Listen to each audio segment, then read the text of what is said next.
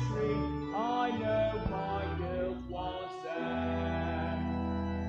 Believing we rejoice.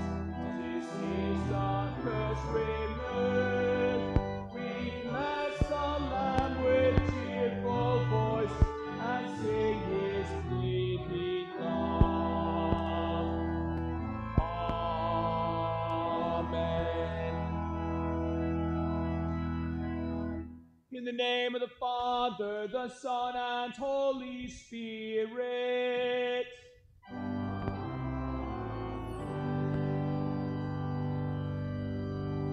Beloved in the Lord, let us draw near with a true heart and confess our sins unto God our Father, beseeching Him in the name of our Lord Jesus Christ to grant us forgiveness. Our help is in the name of the Lord.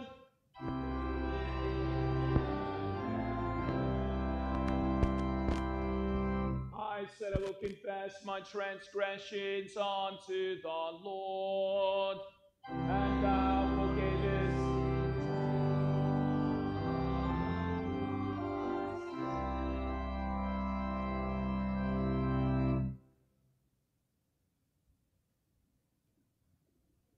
Almighty God, merciful Father, I, a poor miserable sinner, confess unto you all my sins and iniquities with which I have ever offended you, and justly deserved your temporal and eternal punishment. But I am heartily sorry for them, and sincerely repent of them, and I pray you of your boundless mercy, and for the sake of the holy, innocent, bitter sufferings and death of your beloved Son, Jesus Christ, to be gracious and merciful to me, a poor, sinful being. Upon this your confession, I, by virtue of my office, as a called and ordained servant of the Word, announce the grace of God unto all of you, and in the stead and by the command of my Lord Jesus Christ, I forgive you all your sins, in the name of the Father, and the Son, and the Holy Spirit.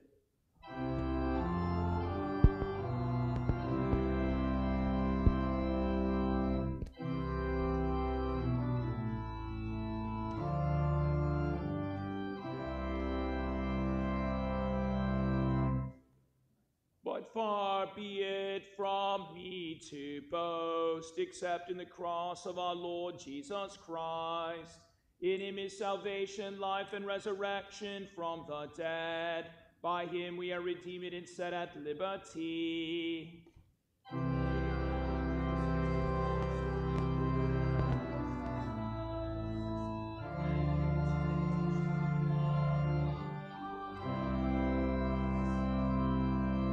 That your way may be known on earth, and your saving power among all the nations.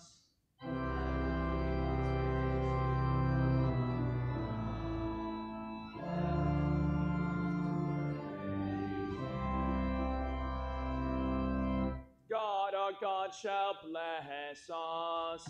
God shall bless us. Let all the ends of the earth fear him. Glory be to the Father, and to the Son, and to the Holy Spirit, as it was in the beginning, is now, and will be forever.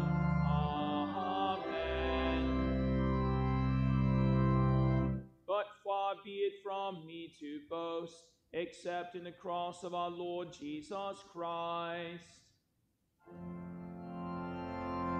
Lord, have mercy upon us. Christ, have mercy upon us. Lord, have mercy upon us.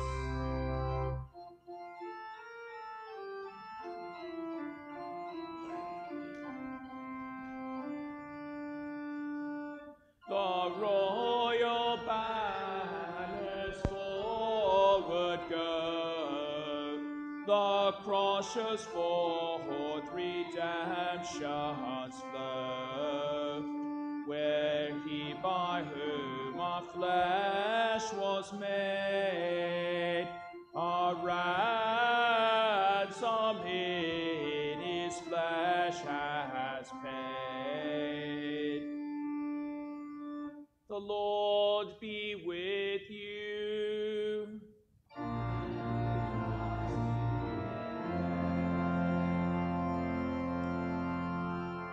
Let us pray. O Lord, in this wondrous sacrament that you have left us as a remembrance of your passion, grant that we may so receive the sacred mystery of thy body and blood, that the fruits of thy redemption may continually be manifest in us. For you live and reign with the Father and the Holy Spirit, one God now and forever.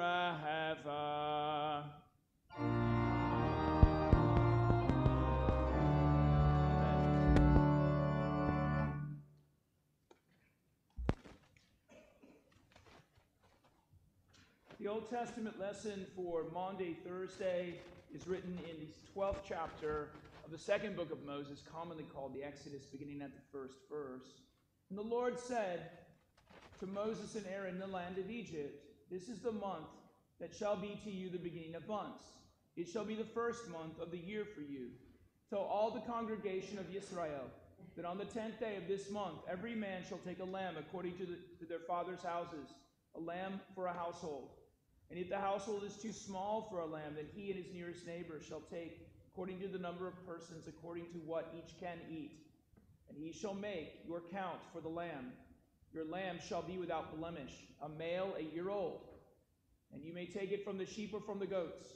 And you shall keep it until the 14th day of this month, when the whole assembly of the congregation of Israel shall kill their lambs at twilight. Then they shall take some of the blood and put it on the 2 doorposts and the lintel of the houses in which they eat it. They shall eat the flesh that night, roasted on fire, with unleavened bread and bitter herbs they shall eat it. Do not eat any of it raw or boiled in water, but roasted, its head with its legs and its inner parts. And you shall let none of it remain until the morning. Anything that remains until the morning you shall burn. In this manner you shall eat it. With your belt fastened, your sandals on your feet, your staff in your hand, you shall eat it in haste. It is the Lord's Passover. For I will pass through the land of Egypt that night, and I will strike all the firstborn in the land of Egypt, both man and beast.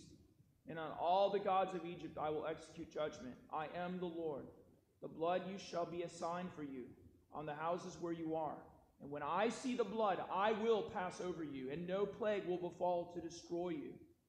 When I strike the land of Egypt, this day shall be for you a memorial day, and you shall keep it as a feast to the Lord. Throughout your generations as a statute forever, you shall keep it as a feast. This is the word of the Lord. Amen. He has caused his wondrous works to be remembered. The Lord is gracious and merciful. He provides food for those who fear him. He remembers his covenant forever.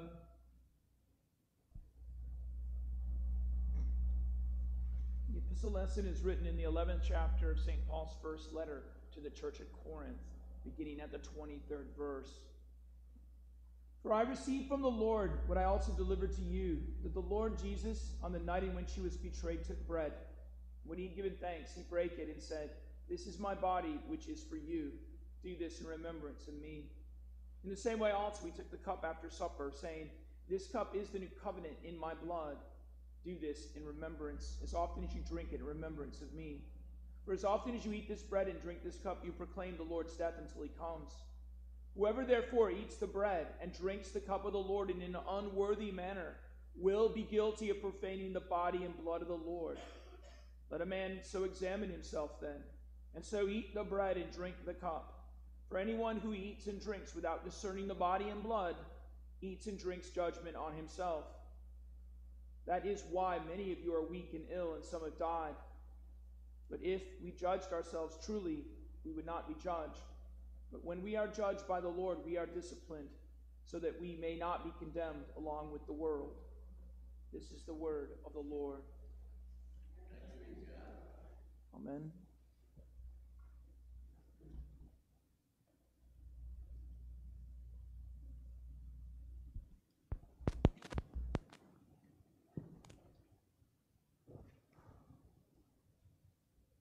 He has caused his wondrous works to be remembered. The Lord is gracious and merciful. He provides food for those who fear him. He remembers his covenant forever. My flesh is food and my blood is drink indeed. Whoever feeds on my flesh and drinks my blood abides in me, and I in him.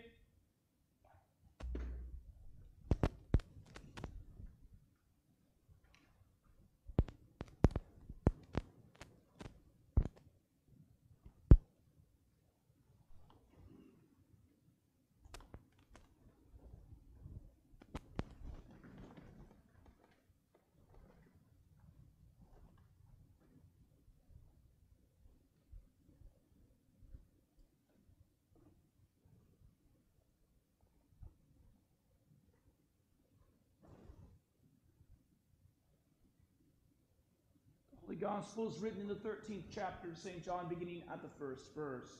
Glory be to thee, O Lord. Before the feast of the Passover, when Jesus knew that his hour had come to depart out of the world to the Father, having loved his own who were in the world, he loved them to the end. And during supper, when the devil had already put it into the heart of Judas Iscariot, Simon's son, to betray him, Jesus, knowing that the Father had given all things into his hands, and that he had come from God and was going to God, rose from supper, laid aside his garments, and girded himself with a towel. Then he poured water into a basin and began to wash the disciples' feet and wipe them with the towel with which he was girded. He came to Simon Peter, and Peter said unto him, Lord, do you wash my feet? And Jesus answered him, What I am doing now you do not know, but afterward you will understand. Peter said to him, You shall never wash my feet. And Jesus answered him, If I do not wash you, you have no part in me. Simon said to him, Lord, not my feet only, but also my hands and my head. Jesus said to him, He who has bathed does not need to wash except for his feet, but he is clean all over. You are clean, but not every one of you, for he knew who it was who would betray him. That was why he said, You are not all clean. And when he had washed their feet and taken his garments and resumed his place, he said to them, Do you know what I have done to you? You call me Lord and teacher, and you are right, for so am I. But if I, your Lord and your teacher, have washed your feet, you also ought to wash one another's feet. For I have given you an example that you should also do as I have done to you. A new commandment I give you, that you love one another just as I have loved you. You also are to love one another. And by this, all people will know that you are my disciples, if you love one another. This is the gospel of the Lord. Praise be to thee, O Christ.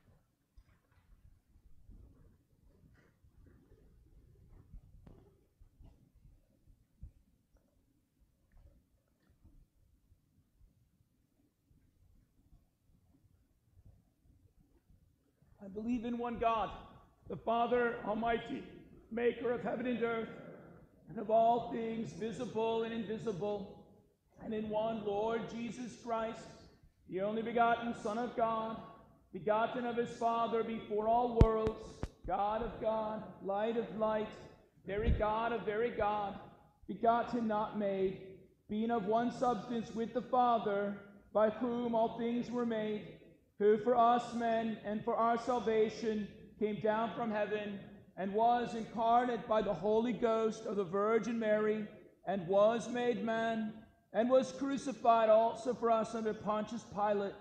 He suffered and was buried, and the third day he rose again according to the Scriptures, and ascended into heaven, and sitteth on the right hand of the Father, and he will come again with glory to judge both the quick and the dead, whose kingdom will have no end. And I believe in the Holy Spirit, the Lord and giver of life, who proceeded from the Father and the Son, who with the Father and the Son together is worshipped and glorified, who spake by the prophets. And I believe in one holy Christian and apostolic church. I acknowledge one baptism for the remission of sins, and I look for the resurrection of the dead and the life of the world to come. Amen.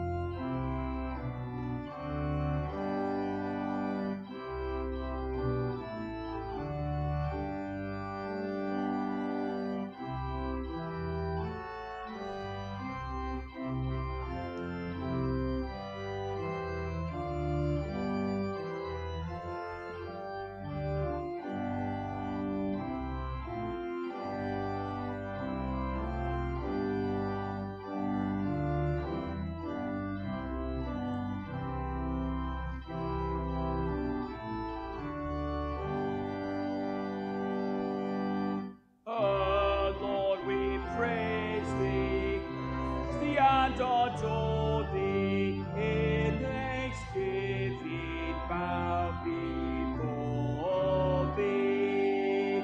Thou with thy body and thy blood didst nourish our weak souls that they may flourish.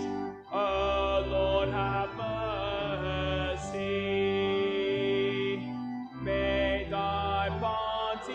Lord, born of Mary, that our sin and sorrow did carry, and thy blood for us plead in all trial, fear, and need. O Lord, have mercy.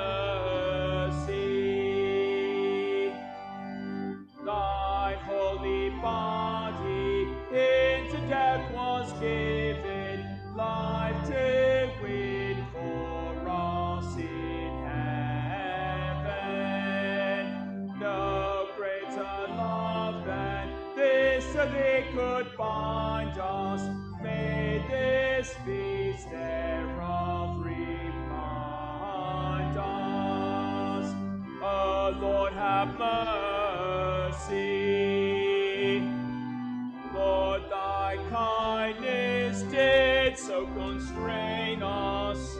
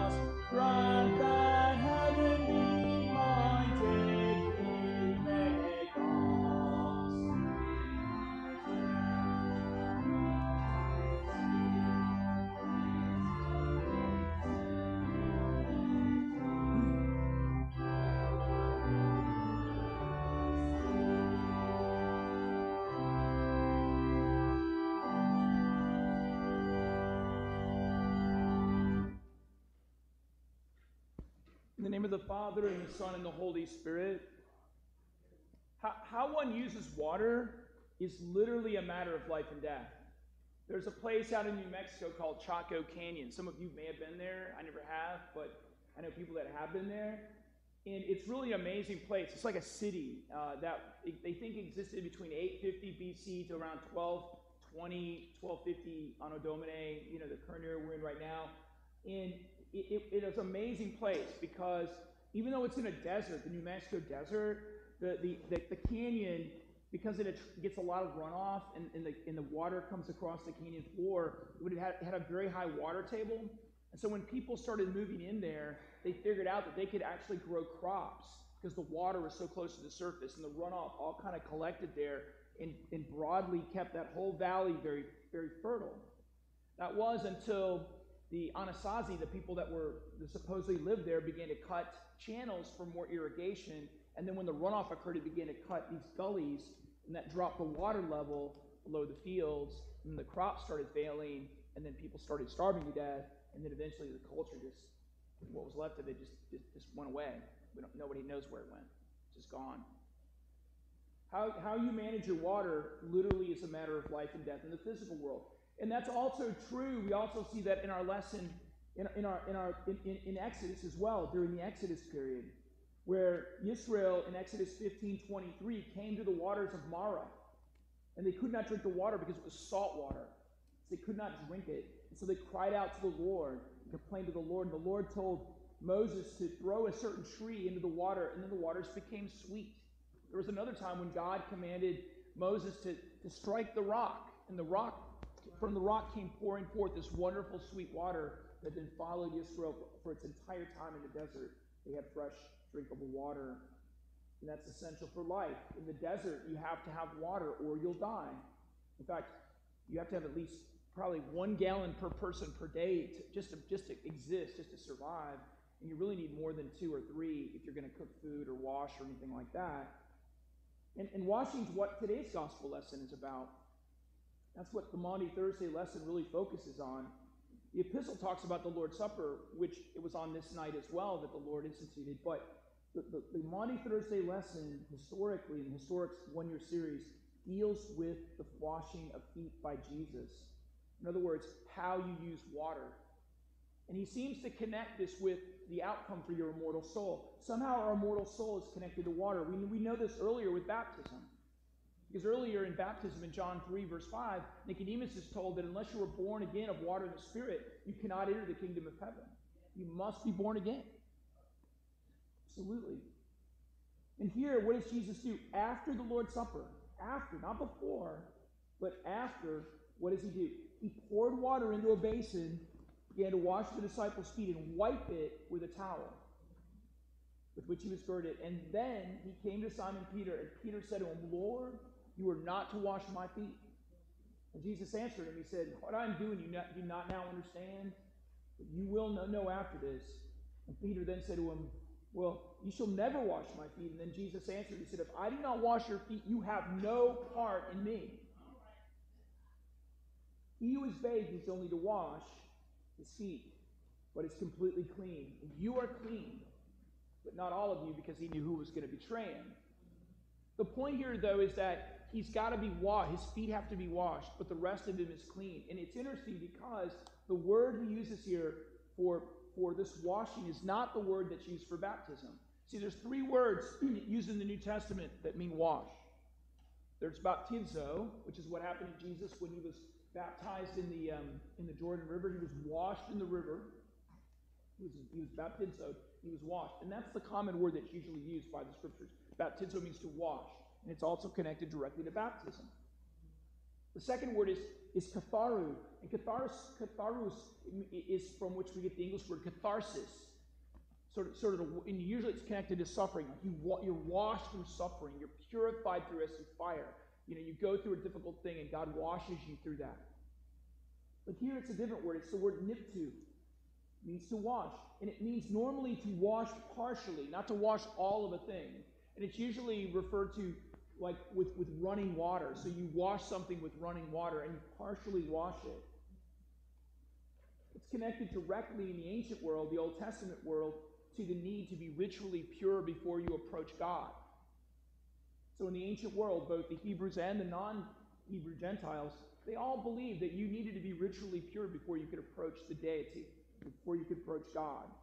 And we see this reflected in Exodus 30, verses 18 and 19, where God commands, you shall make a laver of bronze for washing. You shall put it between the tabernacle of meeting and the altar to minister, to burn an offering made by fire to the Lord. And they shall wash with water, lest they die. So they shall wash their hands and their feet. Literally referring to the liturgical service of the priests. They are to wash their hands and their feet, lest they die. Think of that. And then the rabbinical law extended this idea, this rule, to requiring the washing of your hands before meals.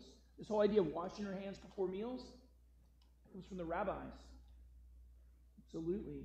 And then now in the New Testament, in our gospel lesson for Maundy Thursday, what does Jesus do? He literally gets on his hands and knees and washes the filthy feet of his disciples. Now, why does he do this? Why?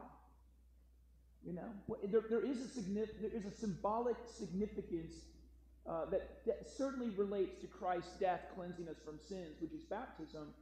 And yet it's more than that, isn't it? Because Jesus says you are already clean. You just need your feet washed. You just need your feet nip-toed. So what really is Jesus referring to here? What does this foot washing by Jesus symbolize? Well, I think it symbolizes actually two things. Maybe more, but I'm just going to point out two things that I think certainly are here. The first thing I think is humility, baptismal humility. See, as a Christian, we should be humble towards each other because, well, by the grace of God, there go I. I mean, we are only baptized because Christ had us baptized.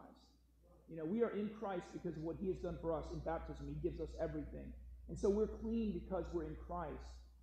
And yet also that baptismal forgiveness that Christ gives us is related to Christian forgiveness, the act of forgiving others as Christ has forgiven us.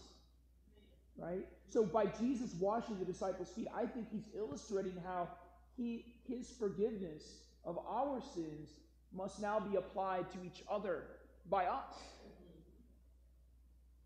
By us. And so our sins are forgiven by Christ in baptism, and we taste and see that forgiveness in the Lord's Supper, and then we are to leave this place and forgive each other and forgive those around us. And that's why Jesus washes his disciples' feet, because in doing so, he's doing something that not even a slave in the ancient Roman world was required to do. He's literally abasing himself. He's enduring humiliation. Why? Because he's giving up voluntarily his right to revenge. Right? Because when somebody wrongs us, we have a right to revenge, do we not? To avenge ourselves on them. Right? I mean, we see this in the Torah. You have the avenger of blood, the Goyel, the redeemer of blood, who goes and takes vengeance for somebody else's family member's death. But here Christ is relinquishing that. He's giving up his right to retaliation, instead washing the disciples' feet. Because really, the feet represents what we do in life that is against God.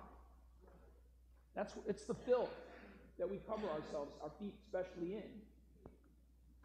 And I think Peter understands this. That's the reason why Peter won't stand for it. He's like, you're not going to wash my feet. You know, we need to be washing your feet, in other words. We owe you that obedience. You shouldn't, you know, we're the ones that should be giving you legitimate service and legitimate humiliation and legitimate worship. It's not the other way around. And while that is true, he's not wrong, Jesus chooses to give up that right of service to serve us.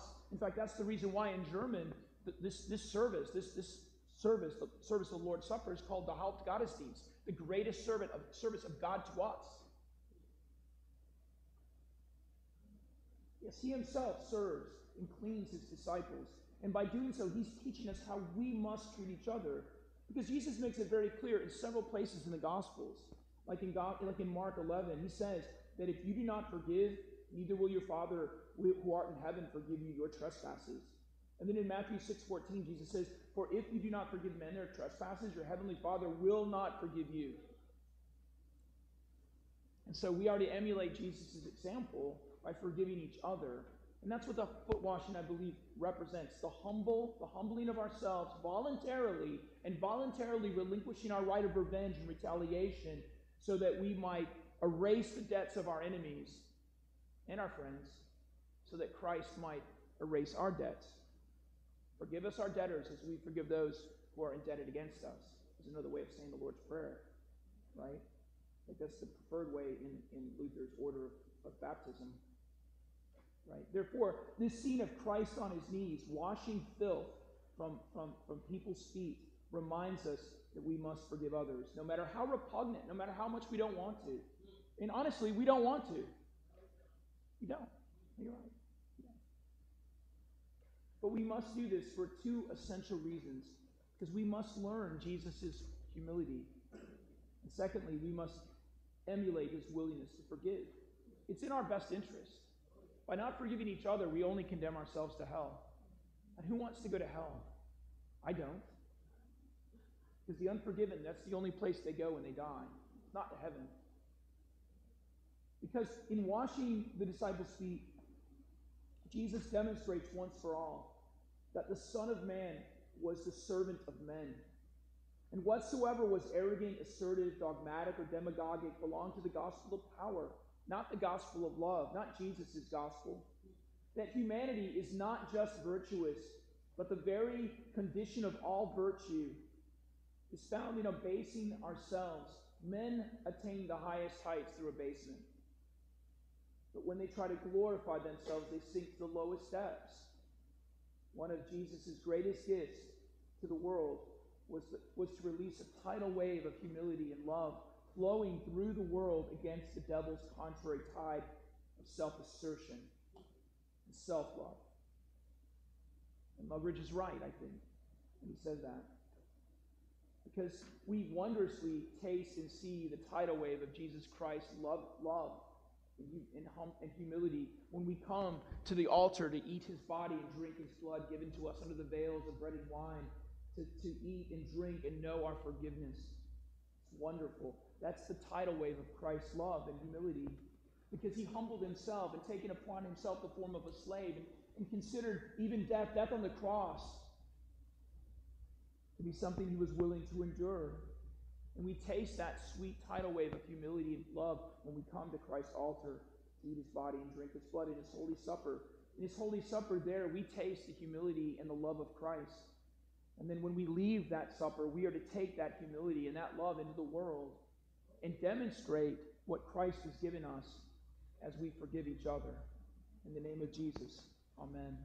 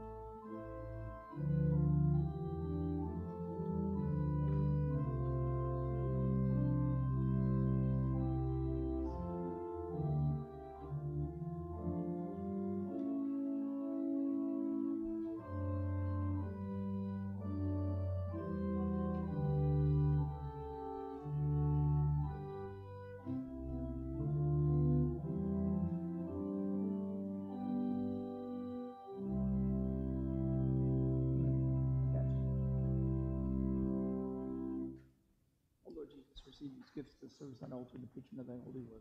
In your name, O Lord, we pray. Amen.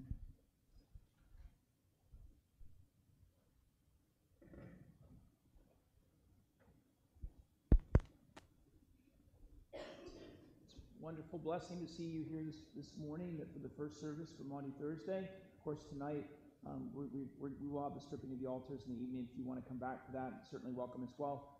Tomorrow we'll have services for Good Friday at 11 and 7, and then also on Saturday the vigil is at 7 p.m. And then, of course, Easter, normal service time, 7:30, and then 10, and then at Concordia at noon. This note was from Sunday. I think it was missed. Easter baskets or the Easter breakfast casserole sign-up sheet is up in the back. We still need several breakfast casseroles for Easter. And I know Concordia was selling Easter baskets. Do we have, Ms. Dale, is there, can we still order those, or is that done? That's done. Okay. So if you've ordered them, you're getting it. If you haven't, okay. Okay. Just wanted to ask you. Thank you. The Lord be with you. Let us pray. In peace, let us pray to the Lord. For the peaces from above and for the well-being of the churches of Christ and for the godly unity of all Christendom, let us pray to the Lord. For this holy house and for those who in faith, piety, and the fear of God offer here their worship and praise, let us pray to the Lord. For Matthew and Eric, our shepherds and bishops in Christ, for all pastors and teachers and all people, let us pray to the Lord. For our nation, all our people, for our Congress and President, our governor and legislature, our judges and magistrates, and all who serve in public office, let us pray to the Lord. For the sick and the sorrowing, for those who mourn, for those who are in need and distress. Especially we pray this day for the family of Pastor Gene Lauterbach, who has died in Indianapolis. We pray for his family. We also pray for those to whom death is drawing near, and for us all, that when our last hour shall come, we may depart this life in the confidence of the sure faith, the consolation of a right, devout, and holy hope, and in the communion of Christ's holy church. Let us pray to the Lord. Recalling those who have gone before us in the faith and rejoicing to share with them the Sabbath rest which Christ has won for his people, that together with them we may be found faithful in the day of judgment and rejoice in the day of the resurrection of the dead. Let us pray to the Lord. We pray especially this day for the family of Pastor Gene Lauterbach. Lord God, Heavenly Father, have compassion upon all who mourn, all who are lonely and desolate because of the death of Pastor Lauterbach. Be thou their comforter and friend, and give unto them such earthly solace as thou seekest to be best for them, and bring them to a full knowledge of thy love, and wipe away all their tears.